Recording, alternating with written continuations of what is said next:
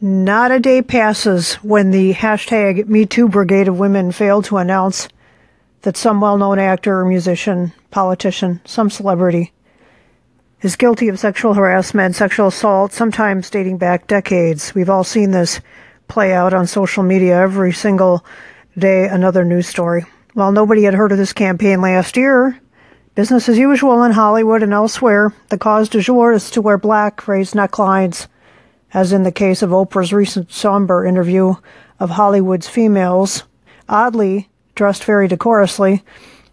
And then, of course, they cry that things are forever changed with a new sexual ethic. What exactly that ethic is unclear, though. Does it mean contracts signed in advance of flirtation, in advance of kissing, in advance of any sexual activity of any kind? There's a new app out just for legal protection. When you're living in a hookup culture, you can't be too sure because yes doesn't always mean yes and no may not mean no at all. And even a signature on a contract, electronic for convenience, may have been signed under duress, or maybe the parties were drunk. Watching this scene unfold, it's very obvious to me several things. Number one, the more humans try to make up morality as they go, the more of a disaster they create. Number two, clear that sex is powerful, very powerful, and this is why God, having created it in the first place, bounded it in by commanding that it remain within committed marriage. People think they can ignore this command without consequences. We have untold millions, generations of fatherless kids, 60 million aborted in grisly abortion clinics, out-of-control sexual diseases, and the emotional fallout of all of the above. Just a few examples there. Last point. Today's feminists are all about equality, and not just equality, also superiority. You see this on T-shirts, even in the girls' department. The future is female, they scream on the T-shirts and on the placards. However, given what we have learned, this isn't even close to being true. Women's problems with sex are not due to males alone. It is their own buying into the lies of the age regarding sexuality. It's women who agree to let men come home on the first date, knowing full well what they're thinking. How stupid do you have to be to claim otherwise? In this porn-drenched culture, in the age of Tinder hookups as lifestyle, what IQ numbers does it take to figure out that men now expect you to put out on the first date?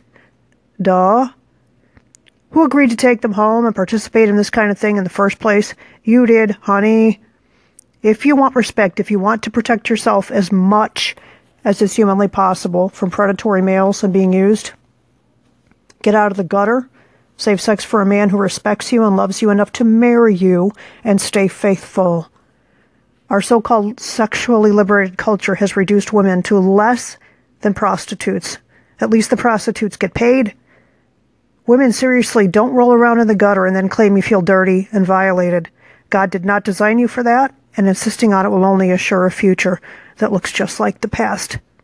If anyone listening to this thinks this is victim blaming, you are part of the problem. If you choose to get intimate at any level with a stranger, celebrity or not, and things don't go as planned, you can look squarely in the mirror and look at the underlying problem. Honey, it is you.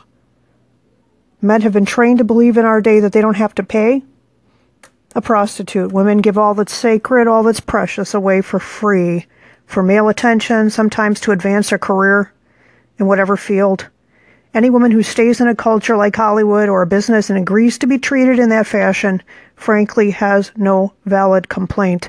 If women are so strong and so much better than males, show it by getting out, demanding respect, and not enriching yourself from these same men. When women raised the bar higher, men had to respond in kind. This really is a sin problem. It's a spiritual reality. People reject God and his moral law. Secularism has no guide to offer, except what you can get and how you can get it the fastest. And that's a tragedy. I'm Ingrid Schlueter.